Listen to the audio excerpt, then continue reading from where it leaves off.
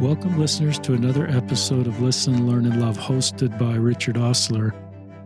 In my home to share his story is a brand new returned missionary, gay member of our church, Elder Jacob Troxel. Welcome to the podcast. Thank you. I'm happy to be here. I came across Jacob on Facebook somehow and became connected with him. And as I looked at his profile, he's serving up in Canada. And I think he said he loves to eat, loves the outdoors, and is a gay Christian, and then a full-time missionary for the Church of Jesus Christ of Latter-day Saints. And he represents just a handful of brave Latter-day Saints that are out prior to their mission, that are out on their mission. And I'm so glad to have him on the podcast to share his story. I think Jacob will just talk with, realizing he's not straight, coming out. I think he came out at age 17. He grew up in California. And then his decision to be out on his mission, including public on Facebook. And this might be helpful for those of you that are queer and considering serving a mission. Should I be out? Should I not be out? What's it like to be out as a missionary? There's just a few of you that I'm aware of that are out and serving or have served. And we're out. It's not for everybody to be out. I think Jacob will probably talk about that. We said a prayer before we started. I've been visiting with Jacob for the last 20 minutes. This is a mature, thoughtful, deeply spiritual, good man who served in terrific missionary leadership assignments, service assignments, within that assignment, help many people to be baptized and come closer to Christ through our church, and has been stretched because of his sexual orientation. And sometimes I wonder if those that have to rely on God just learn to have a deeper, I don't want to say that straight members don't have that relationship, but there's something about being stretched that helps often increase your relationship with God and the Savior to find hope and healing and personal revelation in your life. Is that okay for an introduction? I think that was great. So I will just turn it over to you, Jacob, to share your story. Okay. So Let me just say also, these are my introduction notes. Jacob's headed up to BYU, Idaho, pursuing a degree in psychology and would like to be a therapist, perhaps helping LGBTQ people. So he may touch about that, but just a little bit more of an introduction. So now you're on. Awesome. So I would say a lot of it really starts when I'm about 11 years old. I guess before that point, I lived a pretty black and white life. I think a lot of people live very black and white lives as children. Like, it's either good or it's bad. Things are simple. Things make sense. Like, the only terrible thing in my life is that me and one of my older sisters would fight occasionally. And that was like the only bad thing. And I remember when I was about 11 years old, there was a big shift in my family dynamic that really kind of shook my foundation, because my family was my whole foundation. My family was everything to me. And this event really just shattered that foundation for me. So I was in this position where I was feeling lost. I was really confused by a lot of things.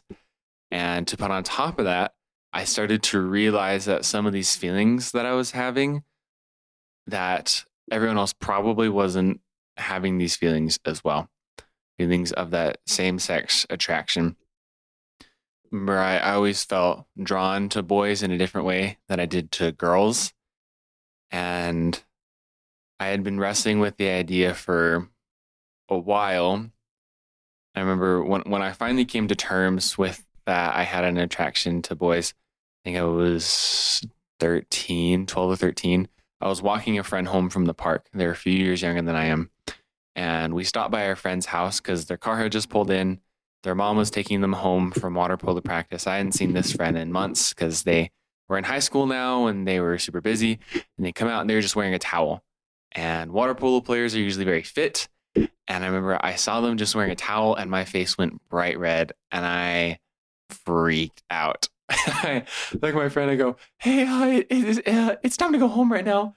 I go, "Bye, sorry." And then I ran home dragging my friend behind me. I remember it was in that moment I was like, okay, this isn't something everyone else is feeling. Like, this isn't something everyone else is experiencing. And that's when I really started to accept the fact. And I didn't accept that fact easily, because growing up in the church, I had never heard anything good about anyone in the LGBTQ community. I just heard awful things from family members and awful things even over the pulpit. Like I had never heard anything positively said. And I came to terms. I was like, okay, I can admit that I'm bisexual. And then some time would pass and I would ponder more and I'm like, okay, I can admit the fact that I like boys more than girls, but I still like girls and I'm still going to marry a woman. And then I go, okay, I like boys 90%, I like girls 10%. And along that path of me figuring out who I like and what I like and who I am, it was so much for me to carry. It was suffocating. I've always been someone that's been really expressive with my emotions. I've always been someone who loves to talk about the way that I feel. And this is a major component of my life, of anyone's life who feels like this. And the fact that I had told no one about this, it was destroying me. I had a weekly meeting with my bishop and I prayed and I prayed and I prayed to know if I should tell my bishop. And so I'm sitting in the room with Bishop and we finish our meeting and I go, hey, Bishop, there's one more thing I wanted to talk about. He goes, okay.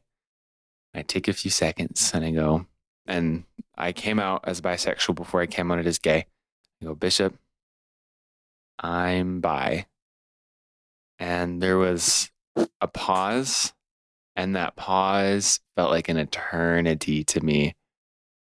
And he kind of looked around for a second, and then he looked back at me, and he goes, Jacob, there's nothing in this world that would ever take the love of Heavenly Father away from you. He loves you. I love you. Your parents love you. You're not a mistake. It's going to be hard for you in this predominantly heterosexual church. But know that no matter what you choose or what you do with your life or who you become, those chapel doors are always open to you no matter what.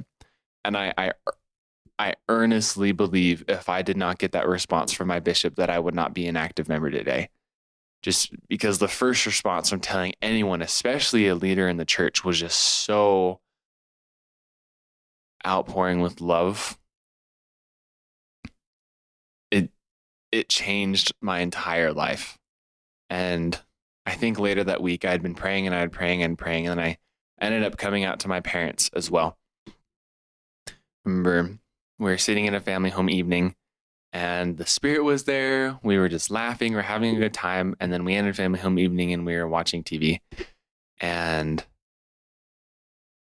the spirit was like, this is your chance. I've given you the chance a bunch of times and you haven't taken it. This is the best chance you've got right now. And very non-confidently go, hey, can I tell you, can we talk? And they go, yeah. And they pause the TV and I kind of just sit there for a minute. I go, well, I've been wanting to tell this to you guys for a while now. And then I pause and I stare at them for about a minute. And then I look to the ground for a few minutes. And then I just started sobbing uncontrollably. I just started crying and crying and crying. And I just couldn't stop crying. I was just so afraid of what they might think of me, so afraid of what might happen, of what they might say. And remember, as I was sobbing, I blurted out, all I really want to do is make you guys proud. And then after a few more minutes of crying, I said, I'm bisexual.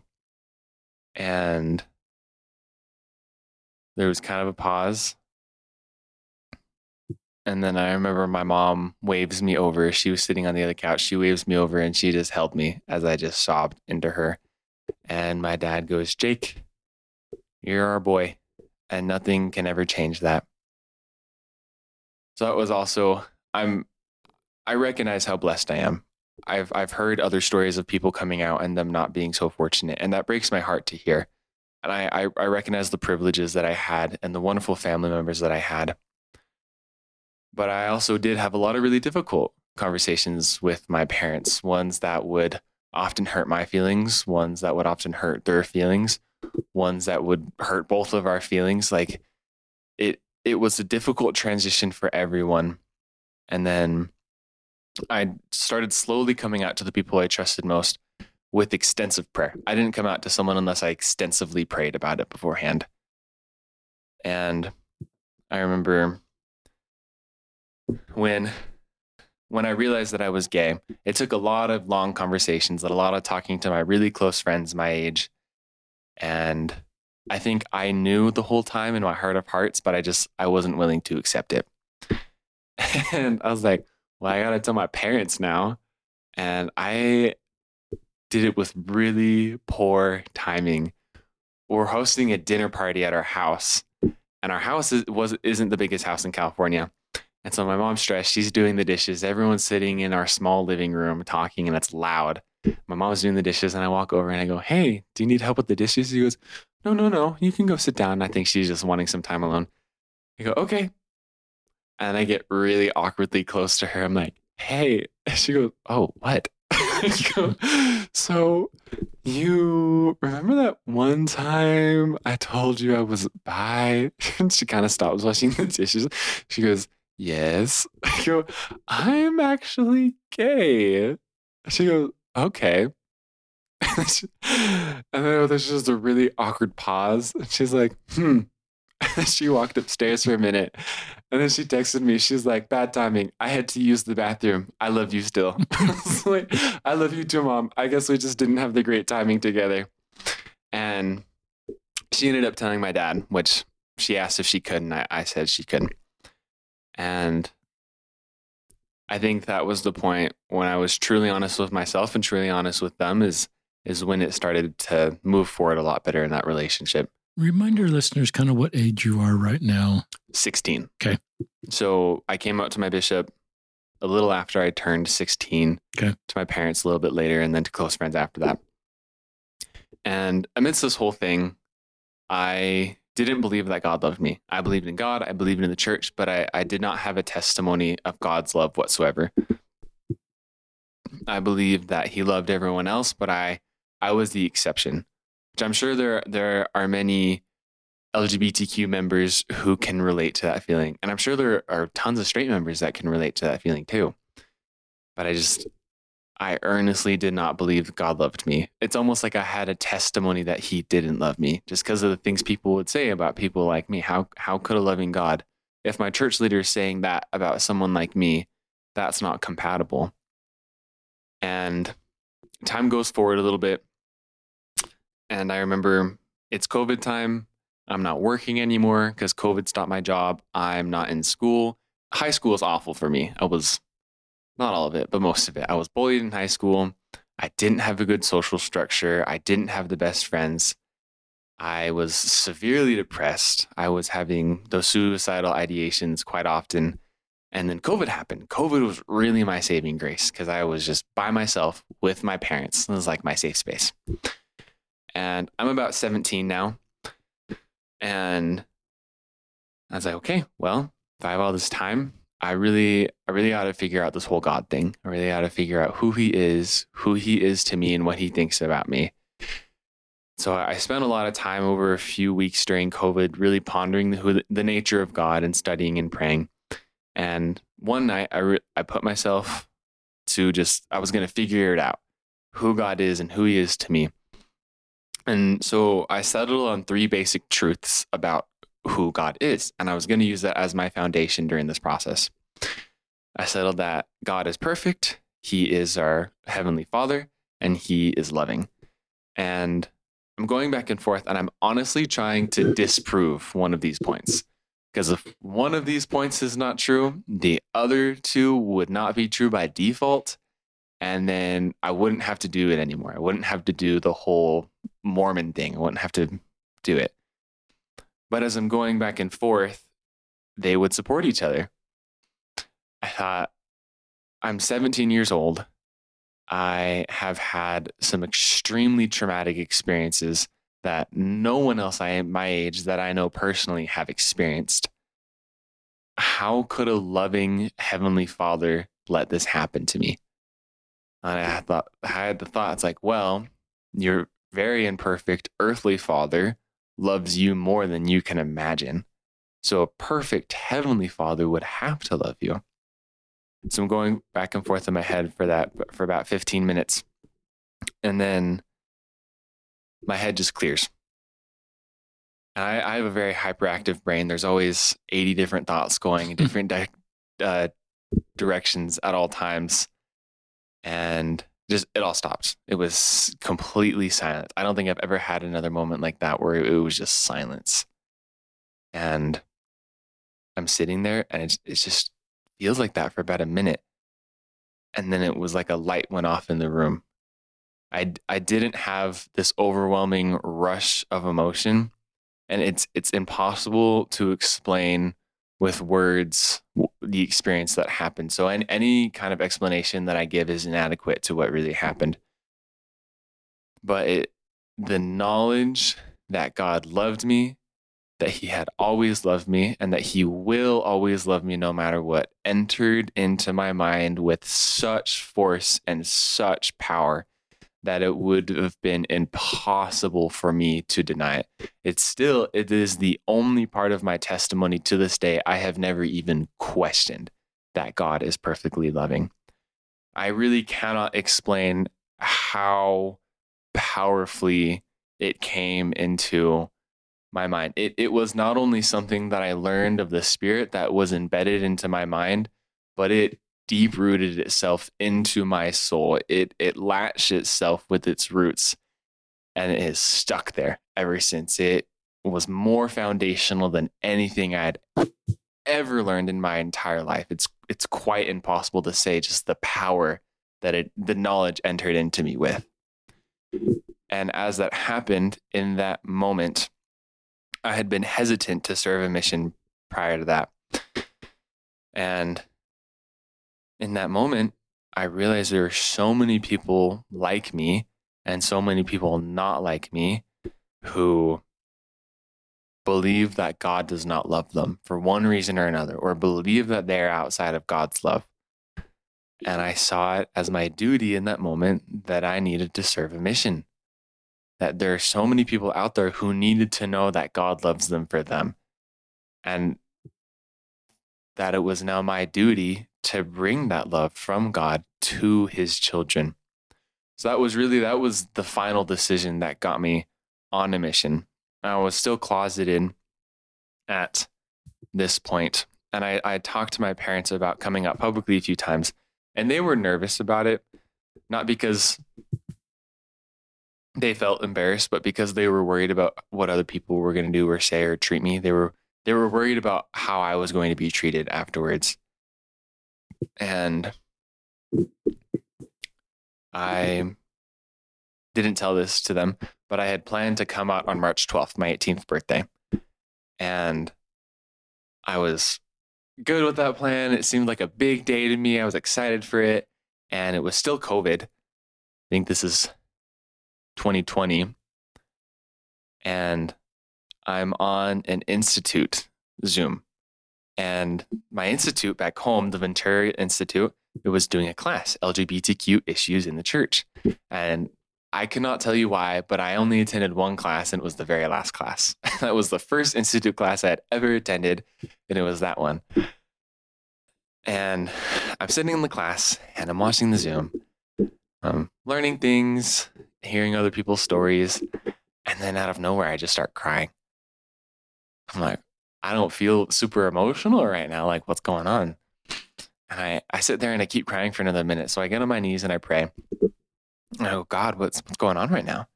And I was just watching the Zoom, and I got so emotional all of a sudden, like, what's happening? And he could have been in the room. I swear it felt like he pointed his finger at me and he said, you are coming out tonight. And this is January 28th or the 27th. And I sat there and I was like, me? You pointed the finger at me? Not the other guy? So now I was like actually crying out of fear. Like I was pretty freaking out. And I was like, okay. I cried for about 15 minutes. And then I was like, I got to figure this out. So I get on my knees again. And I prayed so earnestly, just so heartfelt. And it was only for a few seconds. I just said, am I supposed to do this tonight? And just the same feeling from right before is there are so many people who need you.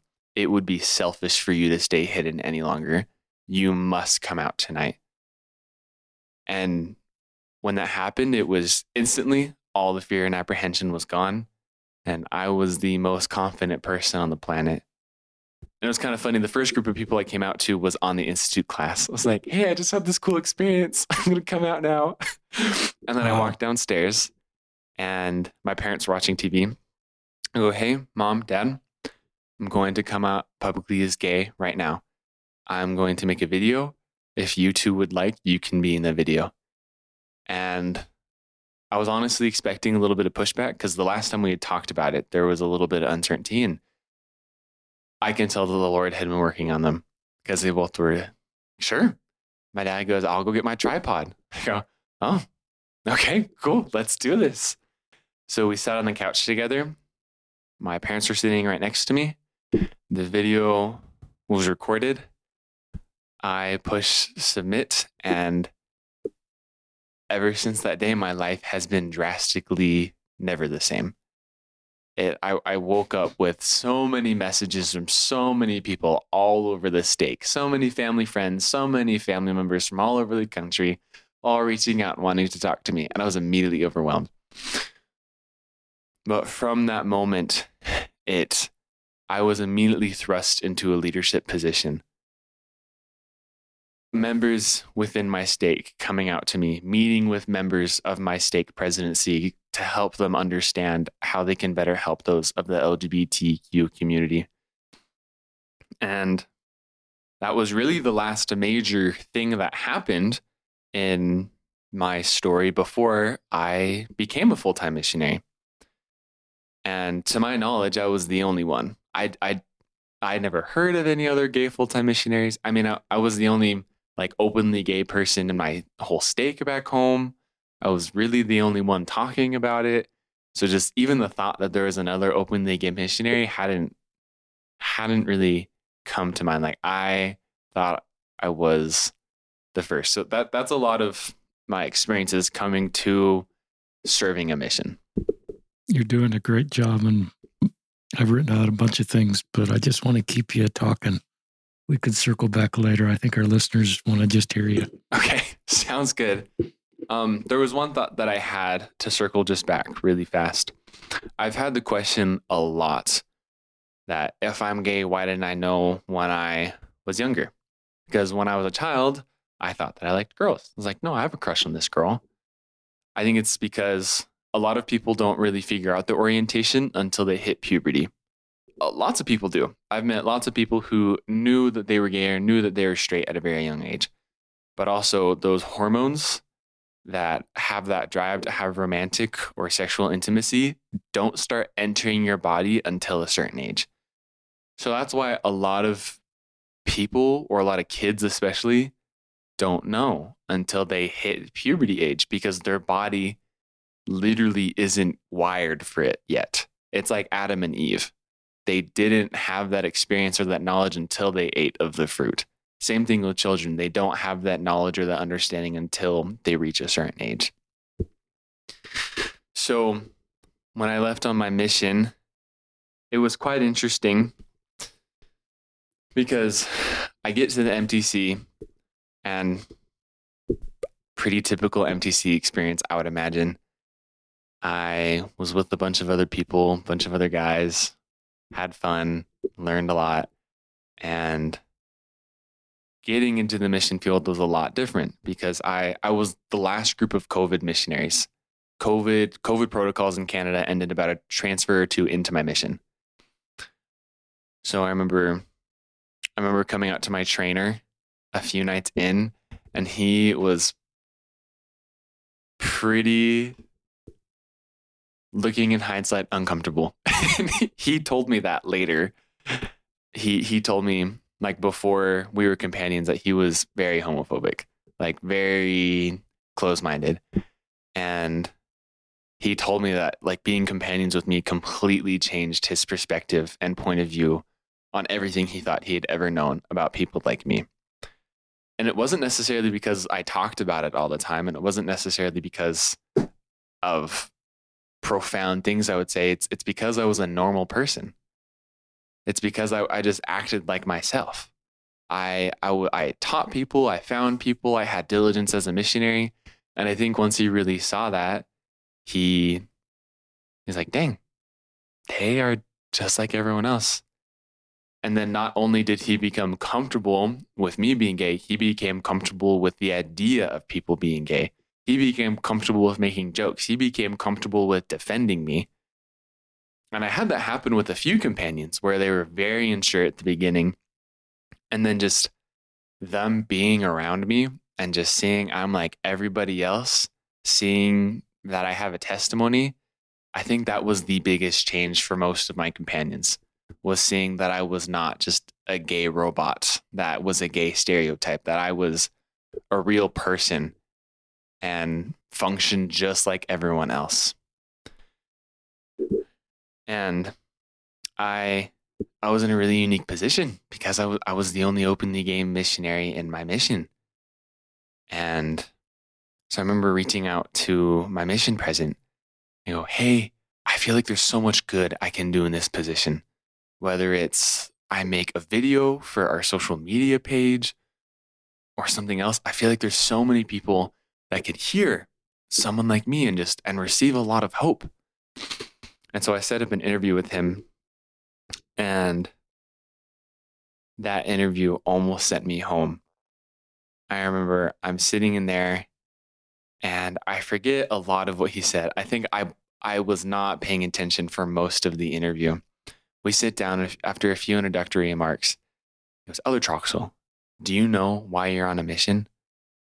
My third week in the mission, I give kind of a typical new missionary answer. Well, to bring people into Christ through faith, repentance, baptism, receiving the gift of the Holy Ghost, and enduring to the end. And he goes, no, why are you on a mission? It's like, to help people feel the love of God. He's like, why did you come on a mission, Elder Troxel? I was like, I don't think I'm giving you the answer that you want, but I'm giving you the answer that I feel is true. He goes, Elder Troxel, you did not come on a mission to be a therapist for gay people. I was like, whoa. President, I think there's a misunderstanding. That's definitely not what I'm trying to do. And I'm so sorry if I came across as that way, but that is not at all what I am trying to do. I simply feel that I'm in a very unique position to help people like me, or to help people who want to know more about me, or to help people who love people like me. My objective is to not go out of my way to be a therapist for these kind of people at all. That's not my duty right now. And after a few more remarks that were just really cutting from him, he made some not super friendly comments about the LGBTQ community that really hurt. And then he goes, Elder Troxel, what are you doing after your mission? And I said, President, I'm sorry. I think you're looking for a specific answer. Can you be more specific in what you're asking? He goes, Elder Troxel, are you going to marry a woman? I go, I haven't made that decision yet, President. I'm still figuring that out. And I don't feel comfortable figuring that out right now. And he goes, you have to marry a woman. And I go, President, I don't feel comfortable making that decision here with you right now. And he goes, you have to marry a woman. And in 1st and 2nd Nephi, there are a lot of scriptures about following the commandments and being swept off the land. And he started pulling up scripture after scripture after scripture about people who were not faithful and how they got swept off the land for not obeying the Lord's commandments. He goes, Elder Troxel, it is a commandment that you marry a woman. Do you want to be swept off the land like these people? I go, President, I don't think the Lord is going to sweep me off the land if I don't marry a woman. I think he's going to tell me what I need to do. I'm not making this decision right now, President. I'm not going to make this decision with you. And then he starts going into all these different things. and start saying that I'm not really gay, that it's something that I'm either making up or something that was put upon me by the media, and that if I use the atonement and I repent hard enough that I can be forgiven of my gayness and move past it. And I go, President, I have earnestly tried for years to not be gay. And it didn't happen. And that probably went on for about 30 minutes. There was a lot of other really just bone cutting remarks that he made during that interview. And I remember I walked out of that interview and just thinking that I was going to go home. I was like, if the one person, the one mortal person in this mission that I was supposed to be able to rely on with my full heart just did that to me, I can't do this. No one can expect me to do this anymore. I'm not going to do this. And so I got on my knees and I told that to God. I said pretty much what I just said. I can't do this. This isn't fair. None of the other missionaries are going through this right now. This isn't okay. I thought I was supposed to be here right now. What's the deal? I can't do this. I'm going home. I'm going home. And then such a powerful feeling came of, there are so many more people like you that you have not met yet that you need to meet. So you cannot go home. I was like, well, okay. It took me a long time. It probably took me 18, even the full 2 years of my mission. But I honestly feel like I'm getting to the point where I'm still angry about what happened. I still think it's very unfair, and it negatively affected me severely for a significant amount of my mission. But I've gotten to the point where I've separated the man from what he did. And I have gotten to that point where I have given him forgiveness. I don't know if he thinks he is in the realm of needing forgiveness, but whether if he is or isn't, I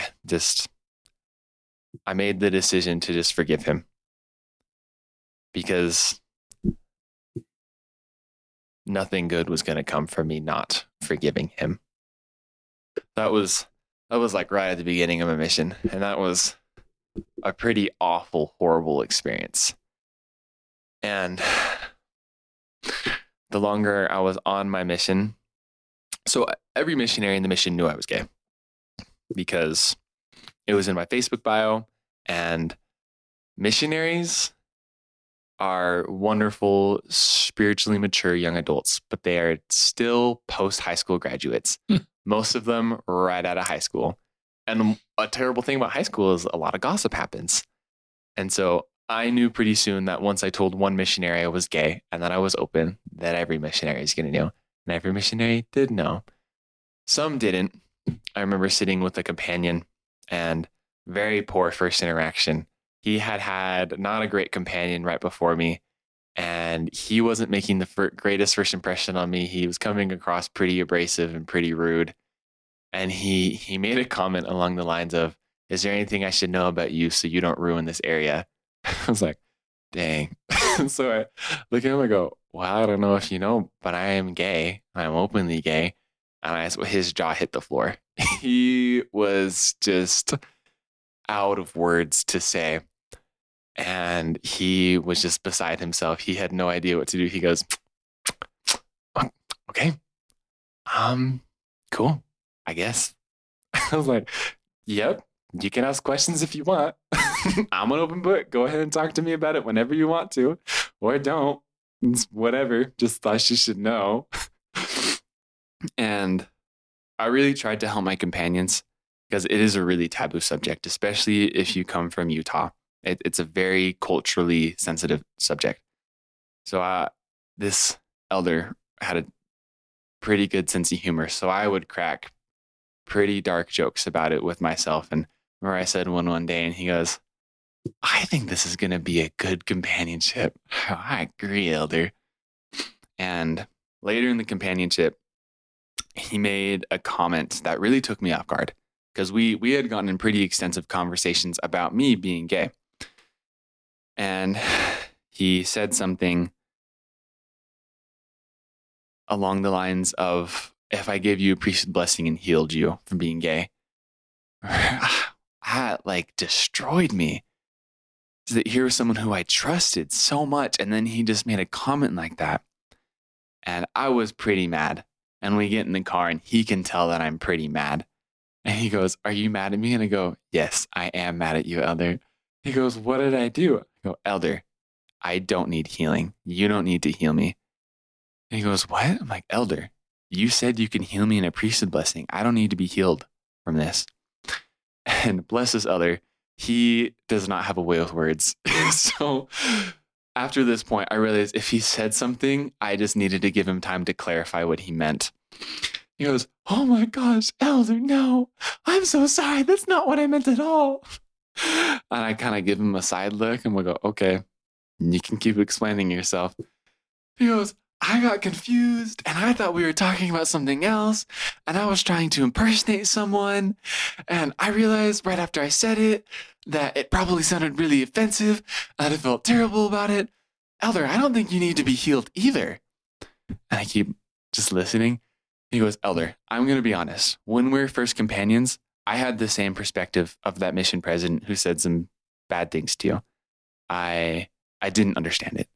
I had the same outlook that it was a sickness that you can be healed from. But Elder, you've changed me. Elder, just the great missionary that you are and the things that you've done, you've helped me understand that it's not a sickness." And I really saw a full 180 from this Elder. Where we're talking, I think we're eating dinner, and I figured the conversation got brought up. But he's like, "If I had a child and they were gay and they were getting bullied at school, we would just move. We would just move cities. I would find a city that would be better for him." It's like, what? Because if my child was gay and they were being harassed by people in our city, I would just leave. I would find a better city for my child. Like, Elder, that's amazing. He goes, "Yeah."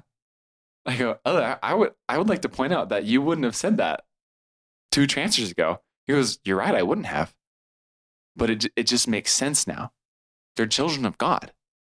And it's something they can't control. And who am I to say anything different?" Like, dang, Elder. That is very profound. I am really proud of you right now. I think that helps me a lot when you say stuff like that. So I had a lot of experiences like that with companions where they started out on one side, and then a lot of them would usually start out on the other side or end out on the other side just because they saw who I was. And they're like, "Wow, you're like the first gay person I've actually met and spent time with. Like, I've been thinking about it wrong this entire time." So let me just pull notes on my phone.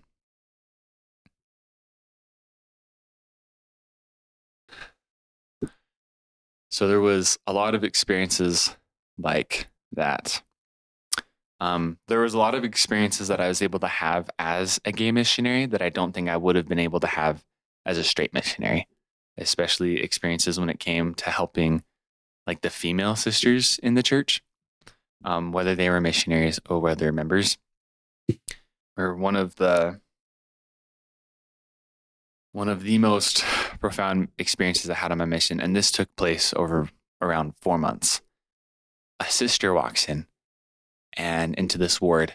It was a place called Grand Prairie. Grand Prairie is in the middle of nowhere. It's the same parallel of Alaska. And she walks in, she had dyed her hair purple. I go, "Sister, I love the hair. Like, I love the purple. What made you dye it?" She goes, "Oh, I just felt like I needed a change." I go, "Well, I think it looks fabulous. I think you chose a great color." She goes, Thank you.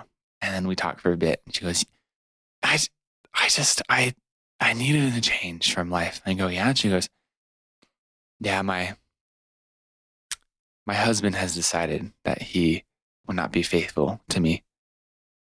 And in that moment, just my heart this is the first time I've ever interacted with this woman, and just my heart shattered.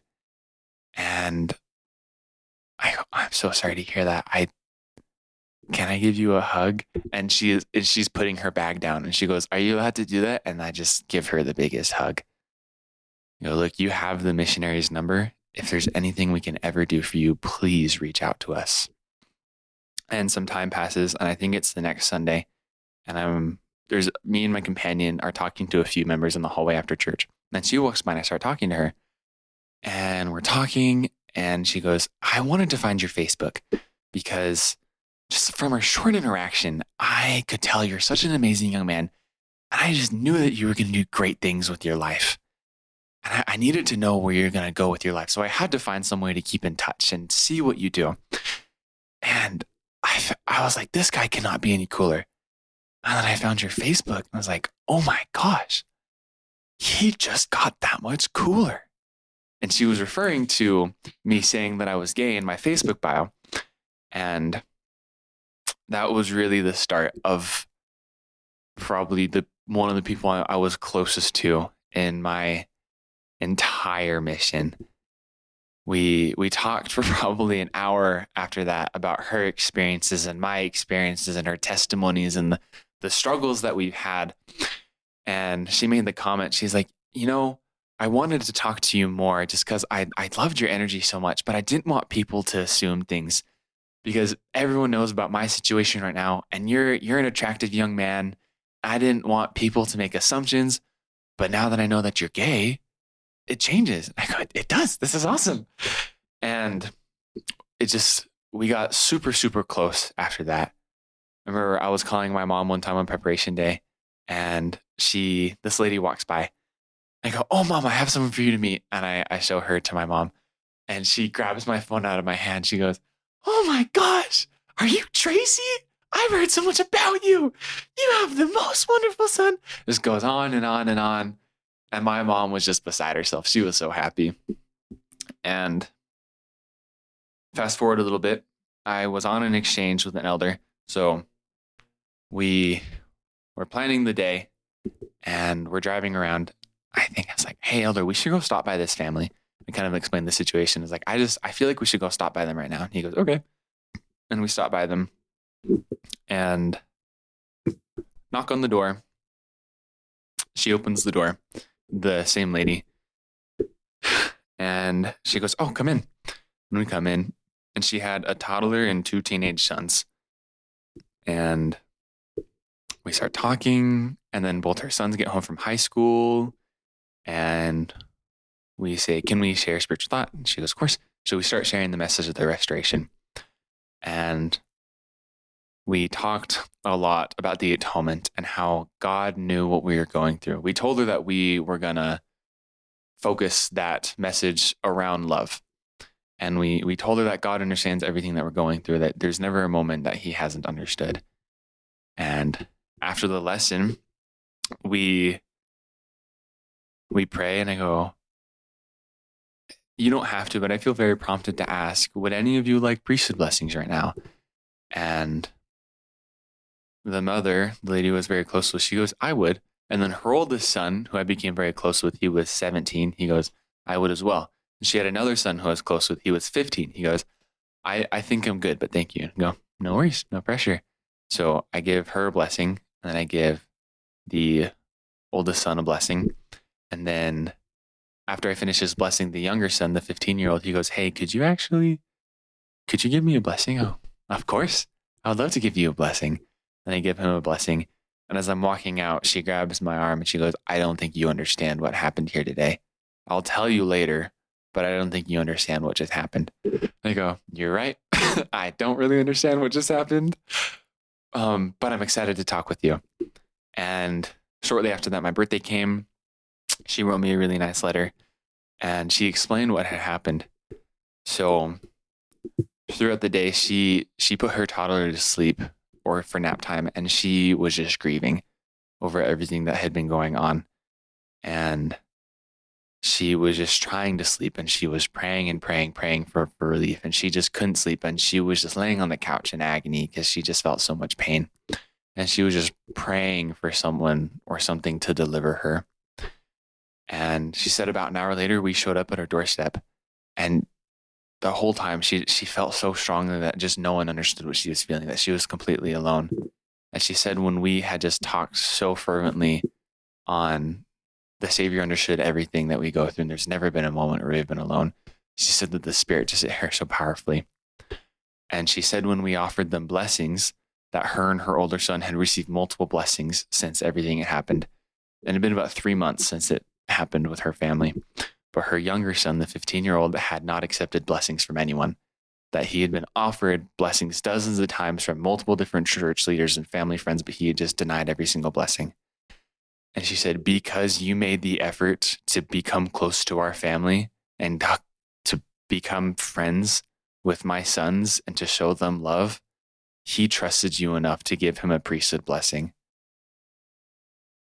And I remember the night before I left the area, we visited them. And as I was walking out the door, she grabbed my hand again. She goes, if you ever think that you don't matter to anyone, if you ever think that you're not worth anything, you mean something to this family. You mean something to us. And that has been one of the most profound experiences on my mission. It's probably been the most emotional and spiritual experience I've ever had on my mission. And her older son, the 17-year-old, was really struggling if he should serve a mission or not. His father was really his rock if he should serve, and then everything happened with his father. And we're talking to him, and he's asking us all these pros and cons of serving missions and everything. And then a little bit later, I forgot who told me, but someone reached out. They're like, guess who got the mission call? And they told me, I was like, no way, that's awesome. I'm so glad you decided to serve. They're like, yeah, and you'll never believe it. I'm like, what? They say in his acceptance letter on his mission call, they put that a specific missionary who served in their ward had such a profound impact on them and their family that they were the reason why they decided to serve a mission. So cool. And they go, and they called you out by name, that you were that missionary. And just in that moment, if all of my admission had amounted to just that would have been a fully successful mission for me. I couldn't have dreamt of anything else so sweet. That was helping that family in their biggest time of need was one of the greatest blessings the Lord has ever given me, because that's really a relationship that will last past this life. I had a few more thoughts, but how much? Keep going. Okay. And as time went on, I kept having similar experiences where I would have a companion. They wouldn't really get it. We'd have a lot of deep conversations, a lot of the time, sometimes really painful conversations for me, just because there was a lot that they didn't understand. And in that ignorance, it often caused pain. That was almost every single companionship. And as I move forward, something interesting started to happen. This happened near the beginning. This happened about 6 months into my mission, up until right now, actually. But missionaries who were closeted and queer started reaching out to me from all around the world. Japan, Africa, South America, the United States of America, Canada. Just dozens of missionaries reaching out to me, whether they were lesbian, asexual, aromantic, gay, bisexual, transgender. All of these people started reaching out to me from all around the world. And then all of a sudden, my Facebook profile went worldwide. In one of my areas, we were stopping by someone right before I left. And one of my favorite people in my mission, her and her husband just loved me and my companion. And she's like, yeah, and I was talking to someone from Stony Plain, and that was about 40 minutes north, because I was on the south side of the city, and it was the next city over. And I was talking to her, and she goes, oh my gosh, have you heard of that gay missionary here? She goes, yeah, he's in my ward. That's my missionary. The lady goes, "Oh, I wish he was my missionary. You're so lucky." And the lady goes, "I know." And so in that moment, she was like, "I don't think you understand what's happened. I don't think you understand just you existing, what it's done." I go, "I don't think I understand either. I'm told that like on a daily basis, and then I figure out something new like that every single day. It's quite insane." I remember that same member who had that experience with her friend. She wrote me a letter when I left the area. It was one of my favorite areas. It was Ellerslie. It was southeast Edmonton. I spent 6 months there. She wrote me a letter, and she had several family members at the table who had had terrible experiences with religion. She had a grandfather who was abused by, I think it was Catholic nuns as a child. She had 2 sisters that were extremely anti any religion. She had a bunch of other family members that were very staunch. She had a mother-in-law that was investigating the church but was very hesitant to join. And she said that just me being there, and she told all of them that I was gay, and she said that just me being there completely changed the whole direction of everything. She said that my grandpa has never sat in on a spiritual thought when the missionaries have ever shared. And he's hated all the missionaries just because he doesn't like religious people, but he said he liked the 2 of you. My 2 sisters that are anti-religion have not said a word about religion since they heard about you. My mother-in-law, who was thinking about joining the church, became more comfortable joining the church knowing that people like you could serve a mission. And I had never told any of them except her and her husband that I was gay. And she said, don't ever underestimate the effect that you're going to have on people, because it goes way farther than you know. And in that same word, I come out to all of my leadership because there's so many LGBTQ individuals in every unit that need support. And my bishop directed me to a certain family who had a daughter who was gay and not active. And we had dinner a few times with that family. And I talked to the parents about it, had some emotional conversations. And we're sitting, we're having dinner, and their daughter joined dinner. And she went upstairs for the spiritual thought. And I was like, that's okay. I don't mind. And after dinner is over, you go, she hasn't sat in since the missionaries were here in months. Like, this is the first time she sat in on a dinner with us and the missionaries in a long time. And then the next time we had dinner and we shared a spiritual thought, they go, this is the first time and even longer she stayed for both. She stayed for dinner and she stayed for the spiritual thought. And these are just experiences that I have. They're simply just existing. I didn't talk about being gay with their daughter. I didn't mention it. Their parents mentioned it, and that was it. Their parents gave her a few resources of mine that I had created, and that was it. I was not extensive at talking about it at the dinner table, but simply just existing had so many ripple effects, not only just in my ward or in the mission that I served in, so many ripple effects just throughout the globe that I came to realize. And I was talking with a good friend last night. We went to a dance, and we were sitting afterwards, and we're talking about a few different things. And one of the things that came up was sacrifice. How when we sacrifice things, the Lord blesses us. And it came to think, like, what did I sacrifice as a missionary? What did I give? I gave absolutely everything. I sacrificed a lot of the time, emotional and mental stability. I sacrificed being comfortable. I sacrificed feeling safe a lot. I sacrificed parts of myself a lot of the time. I sacrificed going through so much pain that people didn't understand. I sacrificed so much judgment that people would give me. Often other missionaries who didn't know anything about me. There was so incredibly much, so much painful sacrifice that I gave, so much agony that I went through. And it makes me think, if I was posed with the option to do it again, to get to the position where I am now, would I be willing to sacrifice that much again?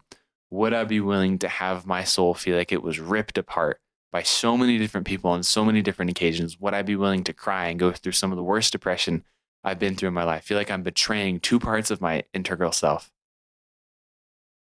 Without a doubt, I would do it again. And not just because it was a neat experience and I met people, but because of the person who I became. And because of the relationship I developed with my Savior, Jesus Christ, and I developed with myself. I came to know he was loving before my mission, but I came to really understand him in an intimate and a personal way on my mission. I really came to understand who he is, what he does, how he loves me, how he loves people around me, how he loves people that hurts me, and how he can help me love those people who hurt me too. I came to realize with such power who the Savior is and what he does for me. And that my mission was not only an experience to serve, but it was the start of my spiritual foundation. I mean, without my mission, I would have a very unclear path of where I was going spiritually. Like, I've known what I wanted to do job-wise since I was like 13 or 14, but my mission shaped the entire math that I'm watching to know what to do with my spiritual life from here on out. And sometimes I say things to people and I get a lot of questioning looks or responses back, because there's a lot of questions like, oh, are you going to stay single? Are you going to marry a woman? Are you going to marry a man? Like, how do you deal with it? How do you do it? And I think if there's something that I tell people that doubt me, now people have their free agency to not believe my personal revelation. It's their right, not only a religious right, but their constitutional right to not agree with me on every single thing I say. And that doesn't frustrate me. Okay. Like, if you're willing to hear my point of view, awesome. But if you're not, we just won't talk about it. But I served a 2-year mission. I held multiple leadership assignments. I held multiple trainer assignments. I was put with some, quote, difficult companions, or companions that needed their testimony strengthened, or companions that were not very obedient, because I had a reputation of being hardworking and obedient. I helped over a dozen people on my mission come into the waters of baptism. I think I can personally say that I've owned the right to say that I can receive my own personal revelation.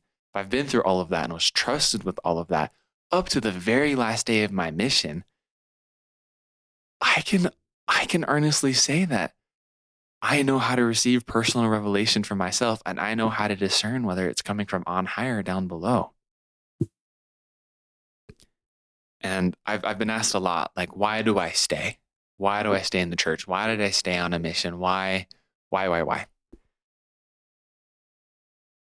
A lot of the time I stayed on my mission, it was because I knew that the Lord needed me. Part of it is because I knew it was my duty and that I needed to stay.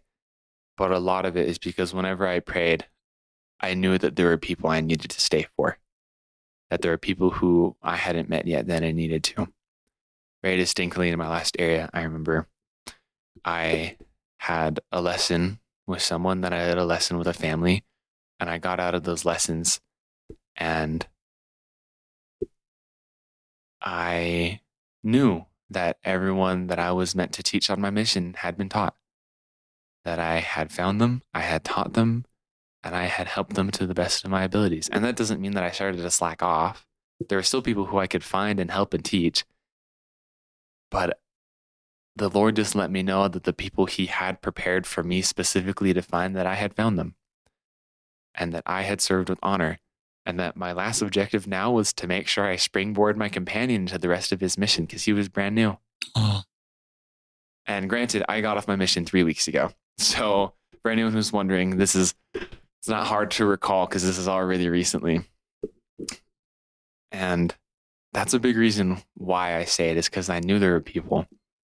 And how I do it, how I manage, honestly, sometimes I don't manage super well. Sometimes I stay in bed for a long period of time because I have a hard time getting up. Not on my mission, after the mission. Sometimes I would have to take hour-long naps during lunch and dinner. Sometimes I would have to just lock myself in the bathroom and cry. Sometimes I wouldn't manage super well.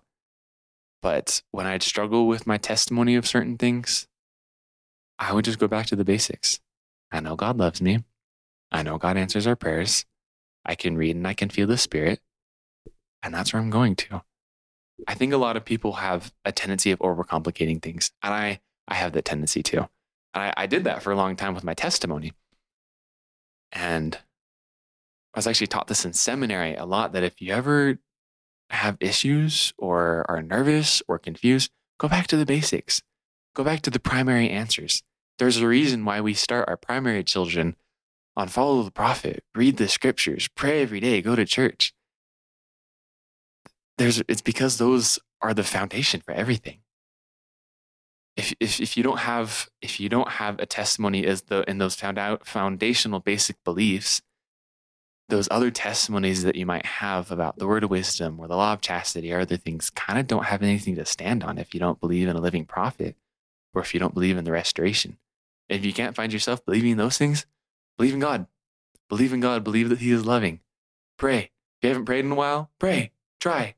It's scary. It's uncomfortable. It feels weird. It might feel like your prayers are bouncing off the ceiling. Trust me, I've been there lots of times. But sometimes it's just God isn't giving us the answer that we want, or the answer just isn't ready yet. And never, ever are we promised that life is going to be perfectly easy. We're never once promised that. But we are promised that we can experience joy in this life, and that the Lord will prepare a way, and that all people have a place in His kingdom. And I wanted to say 3 quick scriptures, and then let you take over. So 3 of my favorite scriptures in the Book of Mormon. One of them is 1 Nephi 3:7. It's a classic. It's a scripture mastery. Most people know it. I know it, but I'm going to make sure and pull it up just so I don't butcher it. 1 Nephi 3:7 says, "And it came to pass that I, Nephi, said unto my father, I will go into the things which the Lord hath commanded. For I know that the Lord giveth no commandments unto the children of men, save He shall prepare a way for them, that they may accomplish the things which He commanded them." And in the book of 2 Nephi, specifically 2 Nephi, hold on, 2 Nephi, chapter 26, verse 33, it says, "For none of these iniquities come of the Lord, for He doeth that which is good among the children of men. And He doeth nothing save it be plain unto the children of men. And He inviteth them all to come unto Him and partake of His goodness. And He denieth none that come unto Him, black and white, bond and free, male and female. And He remembereth the heathen, and all are alike unto God, both Jew and Gentile." And then earlier in 2 Nephi chapter 2, verse 25, it says, "Adam fell that men might be, and men are that they might have joy." I feel like that was like the trifecta of scriptures for me. Because in one, it says, we're all alike unto God. There's place for us here. And I like to add whatever group you might feel like you're in. Specifically for me, black and white, gay and straight, Jew and Gentile, all are alike unto God. 1 Nephi 3:7, we're promised that when we follow God, He's going to prepare a way for us. And that following doesn't always look super conventional. But as long as we're following that revelation that we receive, He's going to prepare our path. And then 2 Nephi 2:25, we're meant to experience joy. If God wanted to send us here and have a few experiences and then get back to Him, He would have sent us to a flat desert wasteland, get a few mortal experiences and get back up to Him. But He prepared a magnificent world full of magnificent things and people and places and animals and all of these different things that we can use to experience joy. And we're never promised that we're always going to feel joy, but we are promised that we can feel joy in the midst of the sorrow. So that's been a big thing that's kept me going, is regardless of what's happening, there's always joy to be found. There's always a path to be made, and there's always a seat to be taken. Sometimes you have to make that seat for yourself, but there always is one. Jacob Troxel, I'm just so moved. And our listeners are so moved. And before I go into my comments, I want you to talk about your second mission president. Before we visited, you said he was a very helpful, supportive mission president. Just talk about why. What did he do to be supported? So when he first got in the mission, I was 6 months out, probably 6.5, 7 months. And I'm sitting with his wife. I am so nervous because my last mission president interview was terrible. And I'm sweating bullets. And I tell my mission leader that, I'm just really nervous for this interview. And then I explained to her why. And she goes, I think it'll be fine. I go, okay, I'm going to trust you. And I get into that interview and we talk for a few minutes. And it was his first round of interviews with every single missionary. And I tell him that I'm gay and I'm openly gay. And he goes, well, thank you for telling me. Is there anything I can do for you? Or like, is there anyone not treating you right now? Like, are you safe? Are you comfortable? I go, yeah, I am. And I appreciate that. And I think a big thing for him was he just was willing to listen. To my knowledge, he was close to people who were in the LGBTQ community. So he didn't have a perfect understanding, but he understood enough. And I think that's so important, is that people don't need to have a perfect understanding. You don't even need to understand enough. You just need to listen. You just need to listen. You just need to love. And you just need to tell them that they're loved. And I think that's a lot of what he did. He was great at helping missionaries feel his love. He was great at helping missionaries feel comfortable. I don't think I met a single missionary in that mission who didn't like him. Right? I did meet quite a few missionaries who didn't like the previous mission president, but he was a big old cowboy kind of guy. He always had a big old bucket hat on unless we were in a chapel or praying. And he just had a way of just accepting and just not letting things get in the way. He had such a powerful testimony. And his wife did too. His wife was just such a sweethearted lady. She would reach out to me quite often. And I typed up a document to give to people while I was on my mission to help them see my story. I called it the Gauges. It stands for the Gay Pages. And it was a document from me growing up in the church until I left on my mission. And I'd given it to her, and she just responded with so many wonderful comments about that document. And those are just two people that have been very special to me, just because they handled me with such love. And because they didn't understand what it was like to feel, but they definitely understood how I was feeling. And they definitely understood how I felt on the sidelines a lot. And they empathized, they sympathized, they gave me advice, and they were just there for me.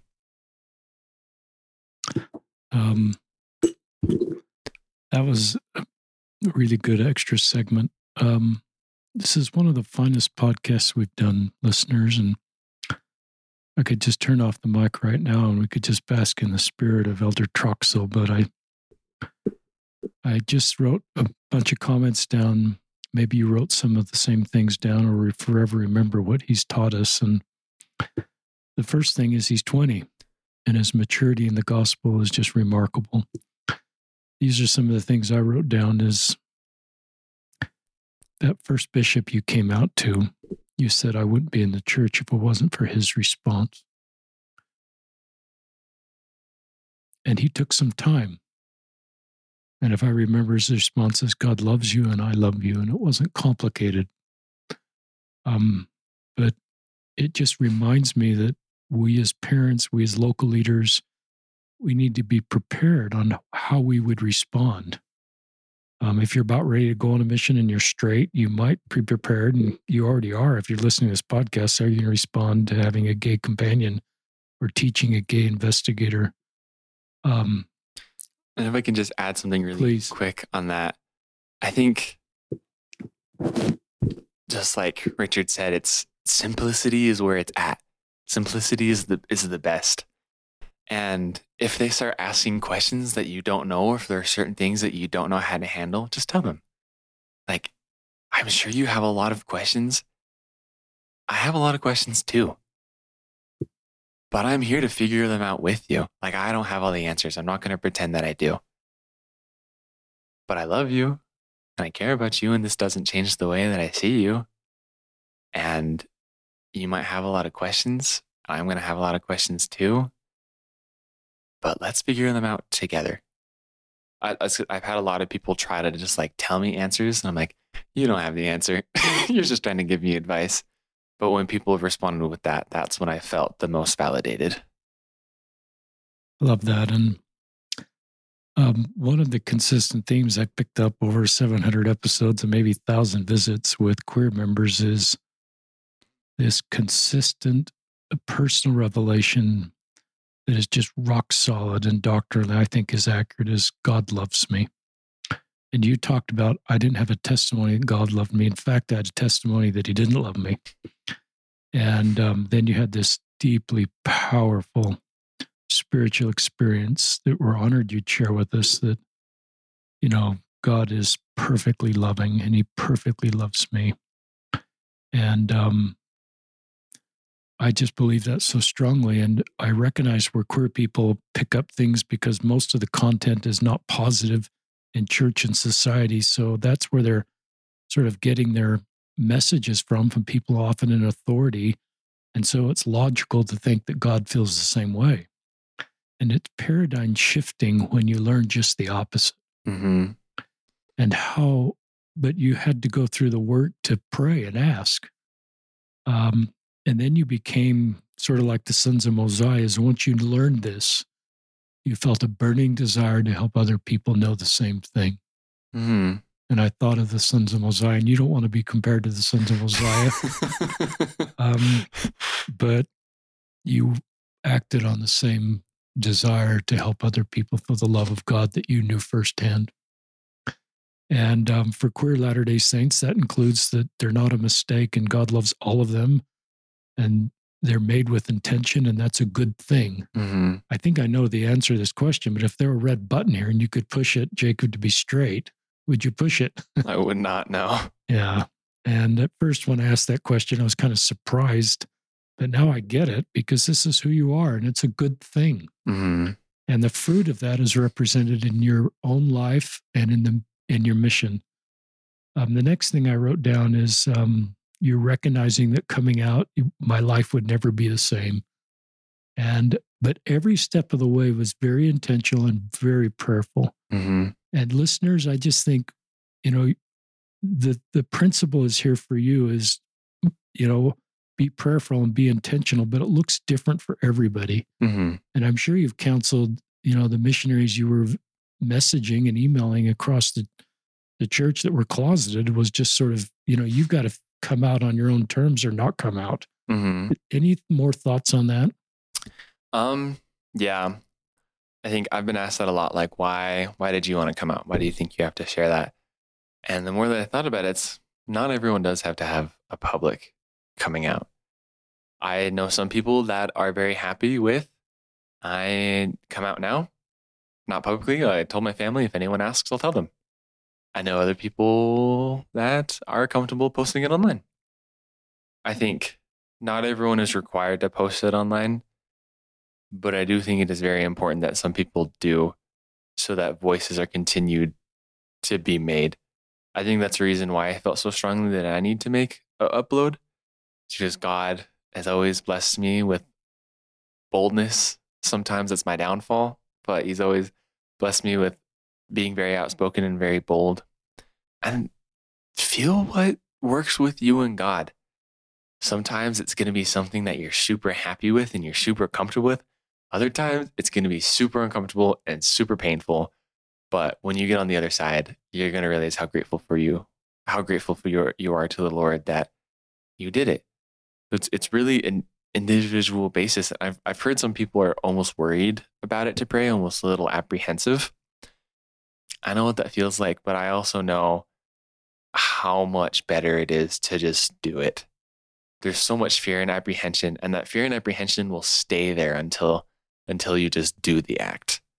Once you do it, it's going to be different for everyone. And sometimes it takes time and multiple efforts. But once you do it, it goes away. The fear, I don't know if it is gone forever or if it goes completely away, but courage comes in, and you are just so blessed for it. I think those are some of my thoughts on that.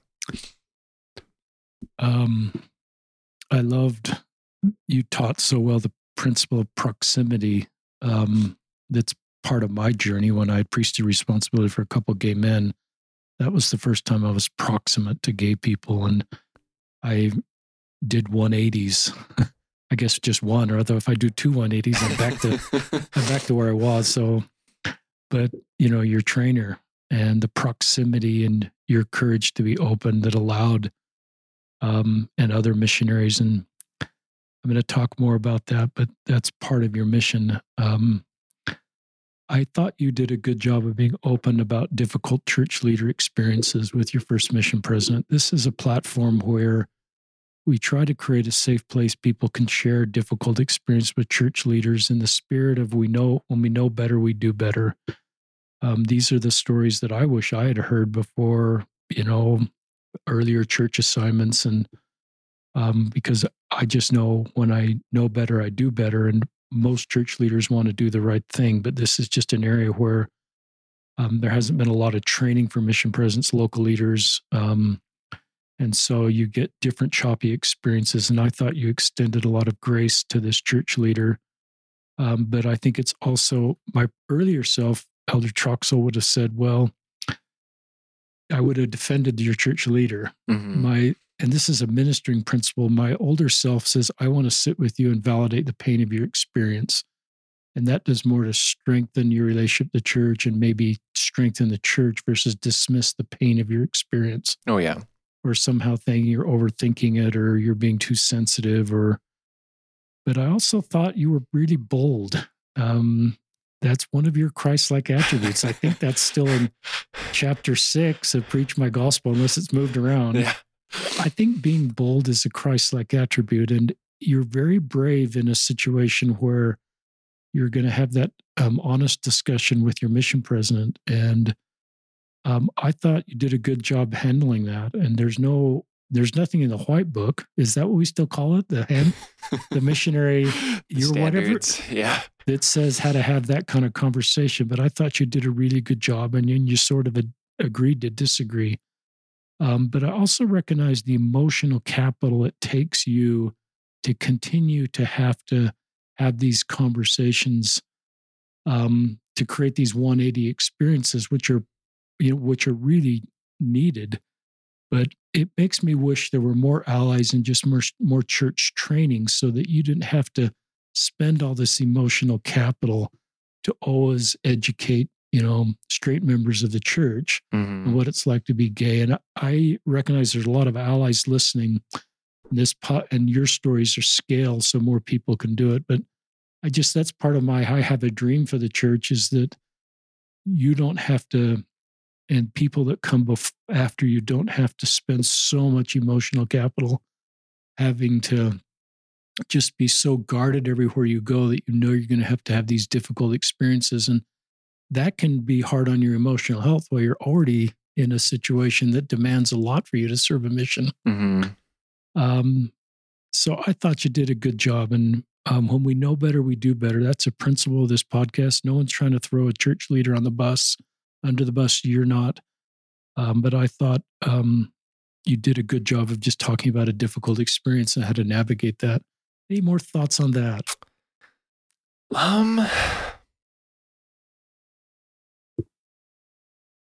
None directly. Okay. I definitely do agree with that. It makes me think of an experience I had with a companion. He was pretty closed off. He didn't even want to talk about it. I remember I was in my room and he was journaling in another room. I just had a really hard time being gay that week, and just things people had said, and just with my mental health. And I walked out of the room crying. And I said, "Hey, elder." He looks at me and goes, "Oh, what's wrong?" I go, "Could you give me a blessing?" Said, "Of course I can. What's going on?" I go, "It's just really hard to be gay sometimes." And then I saw, and I felt almost what he was feeling. Just this look of realization came upon his face. Just that there was a lot of things I think he understood in that moment that he hadn't understood before. And he gave me a blessing. And he was kind of uncomfortable with physical contact with me up until that point. So I stood up to give him a handshake, and he just gave me the biggest hug. And then I went to let go, and he just kept hugging me. He goes, "I love you. I love you no matter what, brother. I love you." I think he knew better, so he did better. And then he ended up writing me a really nice letter because he ended up going home that transfer. I was only 8 months into my mission. He wrote me a really nice letter just about how there's a whole other side of God's children that he can minister to now because we are companions. Wow. And I think that was one of the perfect examples of know better, do better.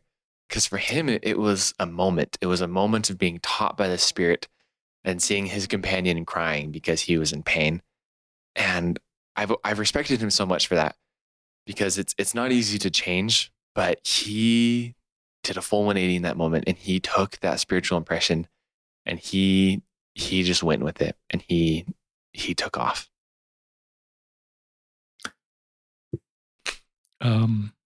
I wrote down here a little sarcastic.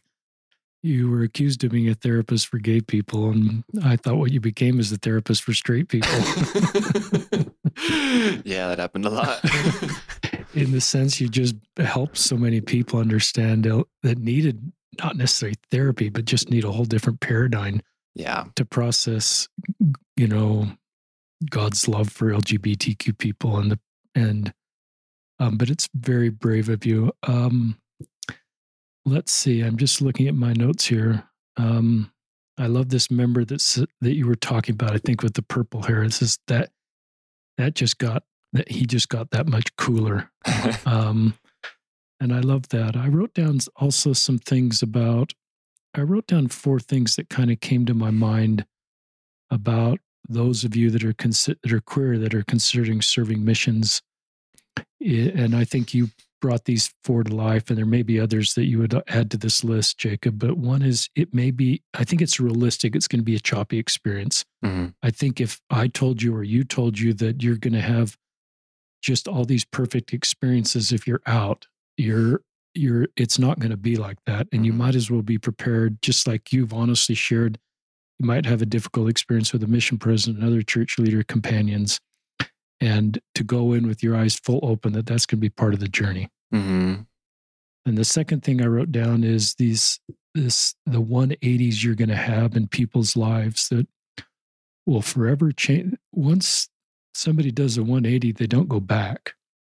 This companion that gave you the blessing, he's not going back.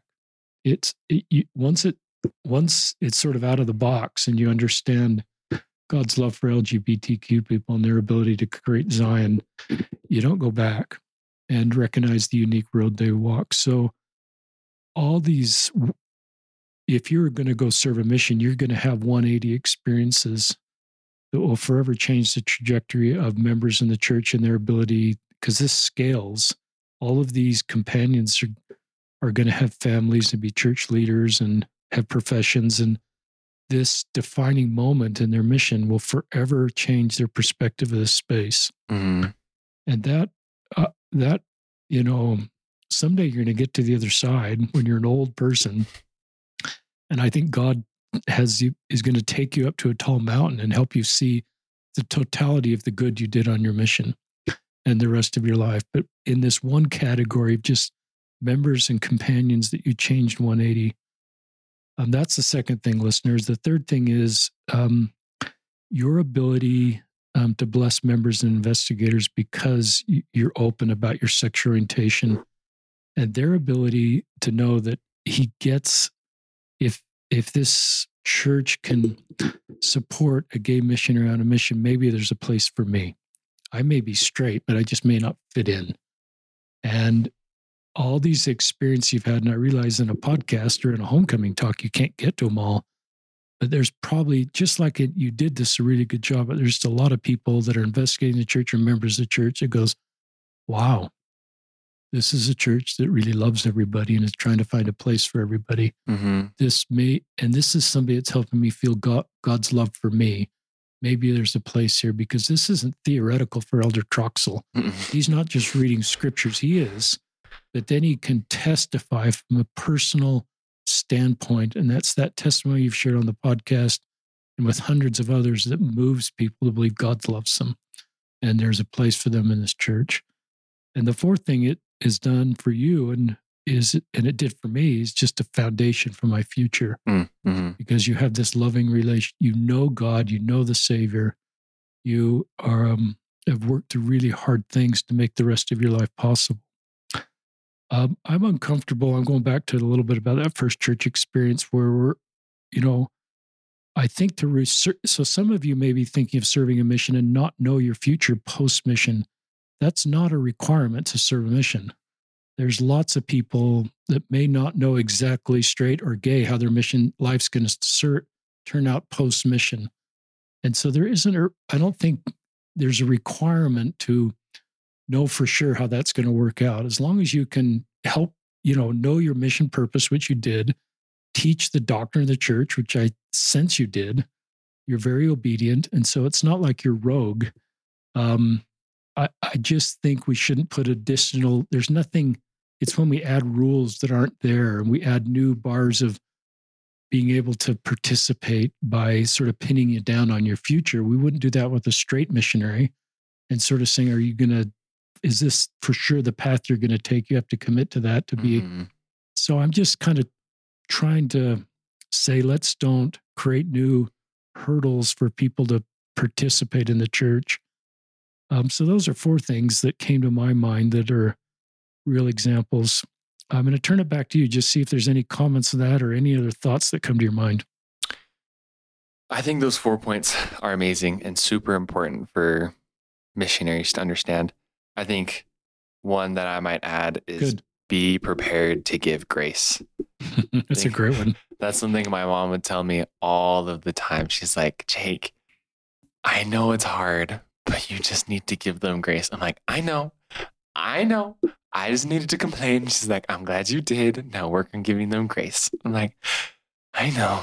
And especially with these last conference talks, becoming a peacemaker, Latter-day Saint stone catchers.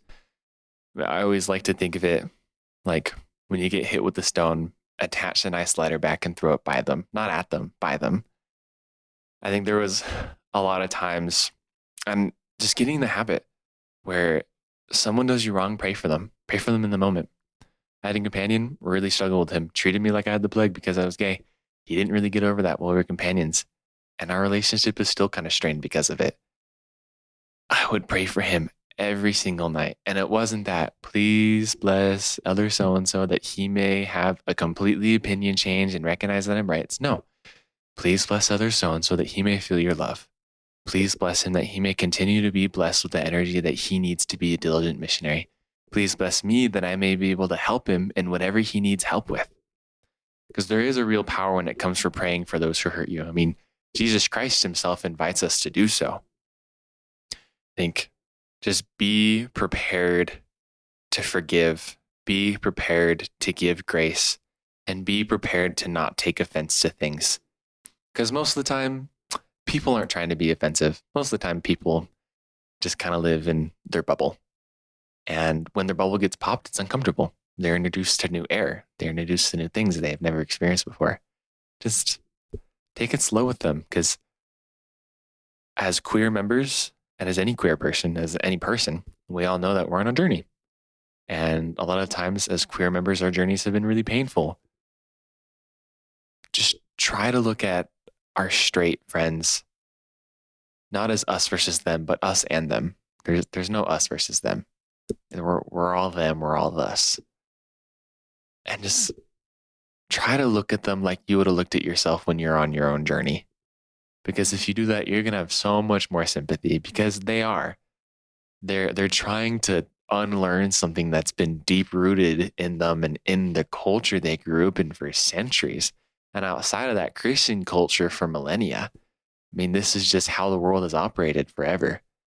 And someone is trying to overcome the biases of the beginning of time and just give them grace, set appropriate boundaries, but never throw a stone back. Nothing ever good comes from it. I've thrown a few stones back and it never turns out well. I learned that lesson the hard way a few times. And then one more final thought, going back to the lady who had purple hair. We were talking in her home and she goes, whenever I talk to a church leader about this, they just tell us to love them. No one's telling me how, though. I'm being told to love, to love, to love. And I have love to give. I want to love. I want to. But I don't know how. I got, that's a great question. Let me think on that and get back to you. I think the more that I've thought about it, that is a true statement, because we're encouraged to love, we're encouraged to support, but we're not told how. I also think that's a fine line for the church to dance on, because I think there's a struggle there with being supportive and loving, but I personally don't think the church wants to release any statements to like endorse anything that doesn't comply with church doctrine. So it's a very fine line for the church to walk, and I understand and I respect that. I'm not upset about that at all. I think if you were to ask me that again, I'm being told to love, but I don't know how to love. Treat them like everyone else. If you're an adult and a youth comes out to you, treat them like they're your child. Love them, listen to them, validate them. If they ask questions, give them your opinion. Pray about it. Pray for them. Spend time with them. I think so many people are so worried that they're going to do something wrong that they end up doing nothing at all, which the best case scenario is to do something wrong and then to be better because of it. I think there's a lot of apprehension in this world for just about everything, every sensitive subject. But just spend time with them, treat them like a normal human being, listen to them, listen to their concerns, validate them, try to understand where they're coming from. I mean, you don't have to go and read every single article published on gay people by gay members or read every single book written by gay members. If you want to, be my guest. Like, you can do that if you're feeling adventurous. Just sit with them. Listen. I mean, I was in California where I grew up, and there just a few weeks ago, and talking to this lady at church who I just love. And she says, I need to hear everything about your life. And then I came over to her house and she just asked me questions for like an hour. I'm okay with that. Some people aren't okay with being asked extensive questions, but she just wanted to understand. She just wanted to know. And I think one final thing on the how do I love, I think a lot of people mistake advice for love. I've been told lots of times, I'm saying this because I love you. And then I always think, well, your love is really painful. Because I might share my thoughts. It's like, well, I personally think that I'm being led on a path to be with a man. I don't know what that looks like, but that's what I think. And then people are like, well, I'm going to say this because I love you.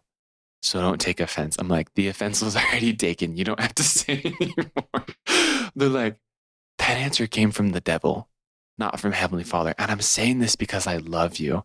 Like, that love sucks. That love really hurt just now. Please don't love me again if this is what your love feels like. Unless a queer member is directly asking you a question that would apply that answer, just don't tell them. They know the church standards. They've been barraged with them since the second they known they were queer. They've heard their family's opinions, their friends, the church leaders' opinions. If we did not know the standards, there's something be seriously wrong. Every queer member knows the standard. They do not need to be retaught them. So love does not require reteaching of standards they already know. Love comes from reading love, listening, validating. treating them like a normal human being. I think that was where my last thoughts on this kind of landed. Those are great comments, and that's consistent with what your new mission leaders did.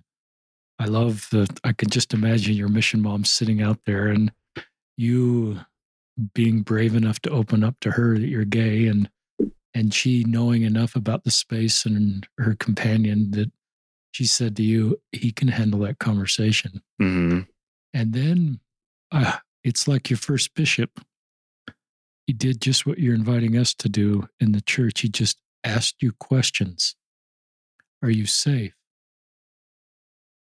What a great question to ask from a very intuitive priesthood leader, knowing the complexity. I mean, what a terrific, that sends an incredible message that he understands if he's asking you that question in one of his very first questions. That's all it takes. And what can I do for you? And it's not complicated, like you say. Mm-mm. I love you, all the kind things you said about your parents. I think when I became Facebook friends, I scrolled down and watched that video. And it's a very spontaneous video. I didn't understand the backstory until right now. Yes. And I love that both your mom and dad are there, and it's very spontaneous. And sometimes coming outs are very planned and very orchestrated, and that's good. But this was very spontaneous, and I think it's one of the first I've ever seen where both parents were kind of equally spontaneously there. Mm-hmm. And it's just I think it's one of your family's finest moments in this very unscripted but beautiful moment. And so I just think that's a great part of your story. I love the idea that personal revelation is personal revelation. It's not my role as a rank and file member to judge your personal revelation. It's my job to honor your personal revelation. So listeners, I just, with my queer Latter-day Saint friends, always invite them to follow church teachings, but also say, I'll walk with you without judgment on the road that you feel is best for you. Mm-hmm. And I won't make you the hero one day and the villain one day. I'll just recognize that you're a wonderful daughter, son of God. And my job, at least the way I read the doctrine, is my job is to love. And perfect love casteth out fear. And I'll just walk with you as you make your way forward. I've always felt like we're called to be gatherers and not sifters. So what can we do to gather, including, I talk about this quite a bit. President Nelson talks about the gathering of Israel, and that is the people in Canada that you help come unto Christ. And to me, the gathering is also our own members. Totally. And particularly for this platform, queer Latter-day Saints, for they need to be gathered. Mm-hmm. And you talked about, and particularly some of these companions and members where you felt gathered, that priesthood blessing from that companion that just gave you, was confident enough in who he is and not weirded out by having a gay companion that he just gave you this hug. Yeah. It was a moment of beauty and grace and the gospel of Jesus Christ and healing. And those to me represent the gathering of Israel, because you are Israel. Mm-hmm. And he is Israel. And Zion to me is not sameness, but it's unity in purpose. And what you and I guess all your companions were straight, were able to accomplish because of some of those differences there, and reach more people is a beautiful part of missionary work. And made possible because you felt impressed to be out. We will link in the show notes to Jacob's Instagram, his Facebook, his email, in case you want to reach out. We just invite you to act on the impressions you felt. If you're queer, or if you're an ally or a local church leader, to what you can do and what you should do. And we just hope this podcast is helpful to help create Zion. Any closing thoughts, Jacob? Please reach out. I'm not going to promise that I'm going to respond right away, but I will respond. Okay. I would love if you wanted to talk and maybe hear some of the experiences. Maybe I can hear your experiences. Maybe I can hear some of the things you've been through. Because whether or not you're looking for advice, I know what it feels like just to find someone who knows what it's like. And sometimes being with someone or just having a friend that understands what you've been through is leagues more helpful than getting any advice. So if you need a friend who gets it and is willing to listen, or just need a friend who understands what it's like to be you, I'm more than willing to be that friend, because I love you. I know God loves you. We're all children of God. We're all in this together. Thank you, Jacob, for being on the podcast. You're really thoughtful, mature, articulate disciple of Christ, and you've had this really unique mission where your boundaries were Edmonton. Is that the right mission, Edmonton? Yeah. But in some ways, it's scaled, to be a support system for other LGBTQ missionaries, probably all that were closeted, but you became a safe person. And I think that's just an example of the rest of your life, is that you will continue to be bold and brave. You've got to get on with your life and get your college degree. But if you came back on the podcast every 10 years, I bet you'd have equally, sometimes choppy experiences, but really unique experiences. And maybe that's one of the, to bring people unto Christ. And I read this quote a lot. A minister's service, and you've been a minister, a full-time missionary, will not be perceived as authentic unless it comes from a heart wounded by the suffering about which he speaks. The great illusion of leadership is to think others can be led of a desert by someone who's never been there. Mm. So you know the desert. Mm-hmm. You falsely concluded that not only do I not have a testimony of God, but I have a testimony he doesn't love me because of how I feel. And you know the desert of wondering what it's like to be queer and Latter-day Saint. And you've now, as you've navigated that desert, and as you've shared in this podcast, you are uniquely qualified to bring hope and healing to people in that same desert or sister deserts, because you get what it's like to be marginalized. You get the need to have a savior in your life, and you get the need and understand that God absolutely perfectly loves you. And you have a great life ahead of you, Elder Troxel. I'm still calling you Elder because it's only been 3 weeks. I think there's a rule in the church you can call someone elder or sister for like a month after they've been released. I'll take it as long as I can. And if any of you are listening that are queer and serving, we just hope this podcast is helpful for you as you're hearing Jacob's, and we pray for you that you'll be continued sustained. You're warriors, you're brave, you're trailblazers in our church. There's just a few of you that are out. Not everybody needs to be out, but we pray for you. And this is Richard Oster and Jacob Troxel signing off another episode of Listen, Learn, and Love.